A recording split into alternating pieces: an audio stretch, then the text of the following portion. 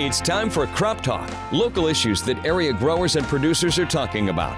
Crop Talk is brought to you by Halderman Real Estate and Farm Management Services and Harmeyer Auction and Appraisal Company. With our farm expert, Scott Caldwell.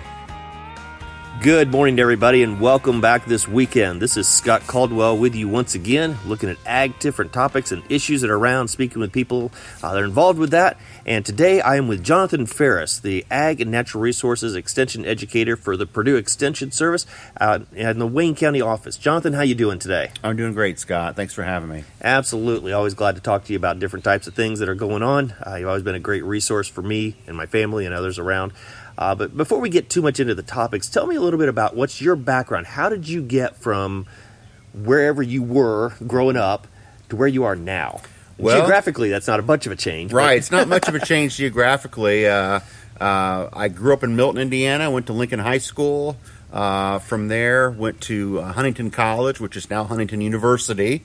But it was Huntington College when I was there and majored in biology. Then from there, I didn't know what I wanted to do yet. I knew I wanted to do something with natural resources and the outdoors. And so what do you do when you don't know what you want to do? You keep going to school. Yeah, exactly. So I went up to Michigan State. A lot of people are surprised I did not graduate from Purdue. But I went to Michigan State and did my master's degree in fish and wildlife management. And it was through my connections with some Purdue extension specialists while I was working on my master's thesis that they said, what about extension as a career? And I said, what's that? You know? Exactly, and they said, well, 4-H. And I said, well, okay, I understand what 4-H is. I was a 4-H member in Wayne County.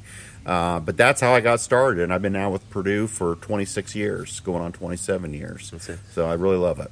So what's it like coming back to where you grew up, not just geographically, but back into 4-H? And I know you're not involved with that directly now, but you're connected in there with that Sure. office and the things that are going on. What's that like to be back to what kind of started you out? Oh, I love it. I love being back home. I started my extension career in Jay County and then had a chance to work in a couple of other different counties before finally the Wayne County position came open. And it was just at the right time in my life. And so my wife and I moved back from Henry County over here, built a house in Milton right across from the family farm, and been here now in Wayne County for, I guess, 11 years. Yeah, it's pretty awesome. So it's always neat for me to hear the paths that people take. So even for me, growing up and thinking of my paths and stuff and hearing different people, it's not always a straight line, is it? No, it's not. It's a big circle with some rabbit trails going off the side exactly, of it. Exactly, yeah. So, all right. So with your role with Ag and Natural Resources, and we're in the springtime here, what are some things, we see people out, they're mowing their lawns, they're getting ready, they're getting all that stuff going in their yards, planting flowers and doing all that type of stuff that they think they need to be doing. Mm-hmm. And, just before we went on here, you and I were talking and you were mentioning that it's probably not so much what people are doing as what they shouldn't be doing, right? Right. And, there's no really hard and fast rules when it comes to spring lawn care, but there's some general guidelines and recommendations from Purdue extension specialists and our turf people and some of the things that we do because we're Hoosiers in the spring. One of the things we do is we get out our lawn rollers and we start rolling our lawns. I saw one this afternoon. Okay, so now you see what I'm saying. And, yep. And one of the things people don't think about is we have heavy clay soils in this area. And when those soils get damp and you're rolling a heavy weight across it, it really compacts that soil and it stresses out our turf species. So we don't really recommend rolling grass. And I understand why you do it because it makes a nice smooth bed to roll your lawn tractors on. But really it's not healthy for the turf. But the only reason to really roll your lawn is if you have a lot of mold damage and you're trying to flatten out those mold runs. Mm-hmm. But in general, the turf people would tell you not to roll your lawn. So that's one thing that we do that we shouldn't be doing. Another thing that we do in the spring, and it's because all the big box stores and even the small hardware stores start pushing fertilizer in the spring. And I always tell people, if you're going to fertilize in the spring, you better start the lawnmower at the same time because you're going to be mowing just that fast. And what people don't realize is springtime fertilization promotes blade growth above the ground. Yep. What we're trying to promote is root growth underground, and the time to do that is in the fall. So if you're going to fertilize maybe just a little bit in the spring, maybe 1/2 pound to 3/4 pound of nitrogen per 1,000 square feet, but we'd really like to see the bulk of the fertilization program take place in the late summer, early fall. So the ideal then is that you get that fall root growth in there and get that established so that in the springtime it's got more resources and ability to be able to push that blade up. Yeah. And you don't need to do stuff in the spring, Right. Get you a healthier plant that'll be able to better survive drought conditions and stressful conditions. It helps that grass choke out weeds. It helps it outcompete weeds. So that's really why we're trying to focus more on fall fertilization. Okay. So speaking of weeds, what about the weed killers and putting those chemicals on the lawns? We see people that some people out there going, "I'm never going to do that," and others going, "Oh, let's bring it on." Where's the view on that? Well, I get a lot of call. I had a call the other day over in Spring Grove, and somebody wanted me to come out and identify a weed in their lawn. So I went out there and helped them identify it. Then the next question is, how do I get rid of it? And it was something that really does need a herbicide. It's kind of a problematic weed. And so we talked about that. But I always kind of caution people in the spring because you can kill weeds in the spring with the herbicide treatment, but you're going to get more bang for your buck in the late summer or fall.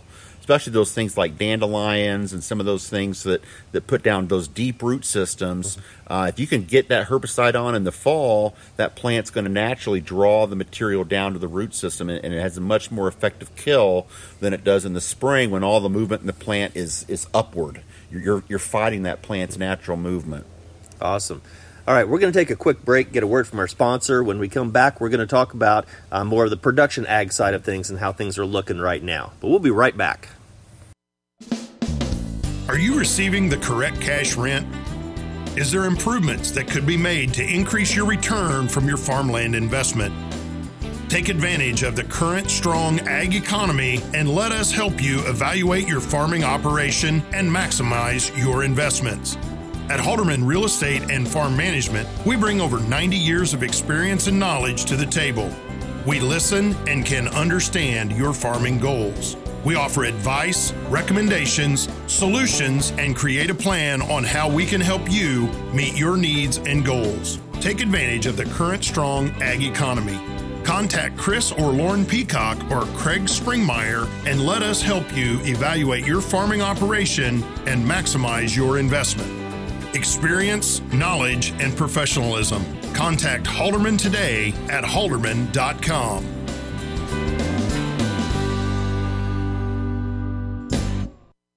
All right, we're back. This is Scott Caldwell again talking with Jonathan Ferris from the Purdue Cooperative Extension Service and looking at things about what's going on in the yard and on the farms and the agriculture and the production side of things. And we've learned already that while springtime we want to get going, the real prep takes place in the fall to get us ready for that. But let's talk now about the farmers and their prep that they're doing, the work they're doing and getting seed in the ground right now. How are things looking? Well, it was interesting. I was up at Westell High School today doing a STEM program with some other extension professionals, and on the way back up on 28 north of Muncie, there was a planter rolling, and there was a huge dust cloud coming off that planter, and I thought, boy, you don't see that very often in Indiana in the spring, these big dust clouds coming off these planters, because it wasn't but a couple miles down the road, and there was a field that had standing water in it. Of course. So, it just shows that it's the have and the have-nots, but I think in general, what I'm seeing around this area and what I know has been going on our own farm is the crops got in pretty early. There's a lot of planting still yet to go, but the weather's been very almost perfect for that. We've had dry soils, warm temperatures, except for a few days there where it got kind of cool. The forecast, except for a little rain, I think on Friday, looks good going into next week. So I anticipate we'll probably be ahead of schedule where we are most years this year. And you and I were kind of chit-chatting earlier about this, but it's almost one of those things where you almost wonder what bad thing is coming down the pike, because the spring planting seems to be going so well that I don't know if it's going to turn cold or hot or dry or wet or what's going to happen, but something's going to happen. I don't have my crystal ball out. But farmers are resilient and adaptive people, and I know they'll pull through just fine whatever happens this summer. But wouldn't it be nice if we could just have perfect weather conditions all summer for the crops to grow and have bumper crop this year? That'd be fantastic. That would be amazing. And now that we've said that, I'm almost nervous to see what's going to happen now. I know, growing up, it's always you're looking over your shoulder. What's the weather coming? What's it going to be? What's going on? And when it's perfect and everything's great, it almost makes you more nervous sometimes. Yeah, I can remember those dinner table conversations with the family, and we were usually praying for it to either quit raining or to start raining.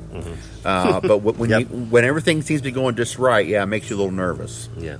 Awesome. So anything else going on in the production ag side of things that people should know about? Or I think, this is no surprise to farmers, but I think input costs are still a concern. Crop prices are pretty strong right now, which is good. If you look at where we were 4 or 5 years ago, they're pretty strong right now, but input costs have kind of followed that trend. And, everything that goes into putting that crop in the ground is more expensive. I know my mother just got her tax assessment, and her property taxes went up pretty substantially too. So there's a lot of pressure on landowners and on tenants as well. Yeah. So I know that for farmers, they've got a lot of resources that they can go to, whether it's the extension office, they've got their agronomists, they've got all the seed salesmen and all these different people in the communities. When the people are growing in their gardens, they've got their yard and things like that.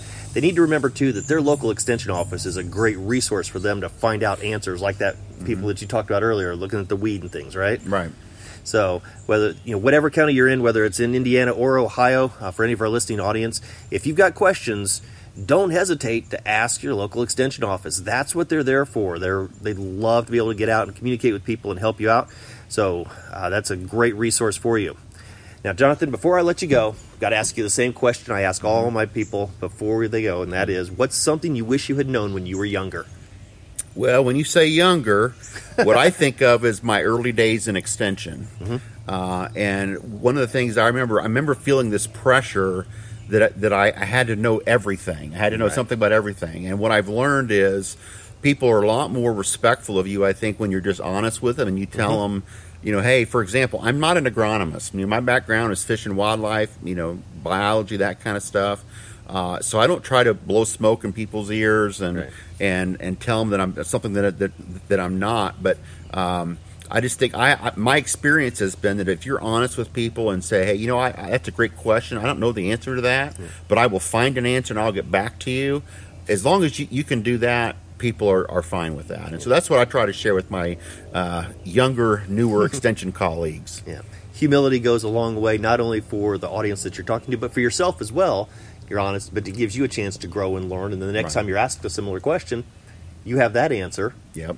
You get to find a new one. Exactly. Right? Awesome. Well, Jonathan, thank you so much for taking some time out to talk to us today. Folks, just enjoy the spring, enjoy the summers. It's going to be getting here before we know it. And make sure you're taking care of your lawn and your fields the way that they need to be. If you've got questions, ask the people that have the answers or that can find the answers, even if they don't know them. So make sure that you tell your story and tell agriculture's story because it deserves to be heard. Have a great week. Crop Talk is brought to you by Halderman Real Estate and Farm Management and by Harmeyer Auction and Appraisal Company. Thanks for listening, and join us next Sunday morning immediately after Community Caravan for Crop Talk. With farm expert Scott Caldwell. From the station proud to support our area growers and producers, Kix 96.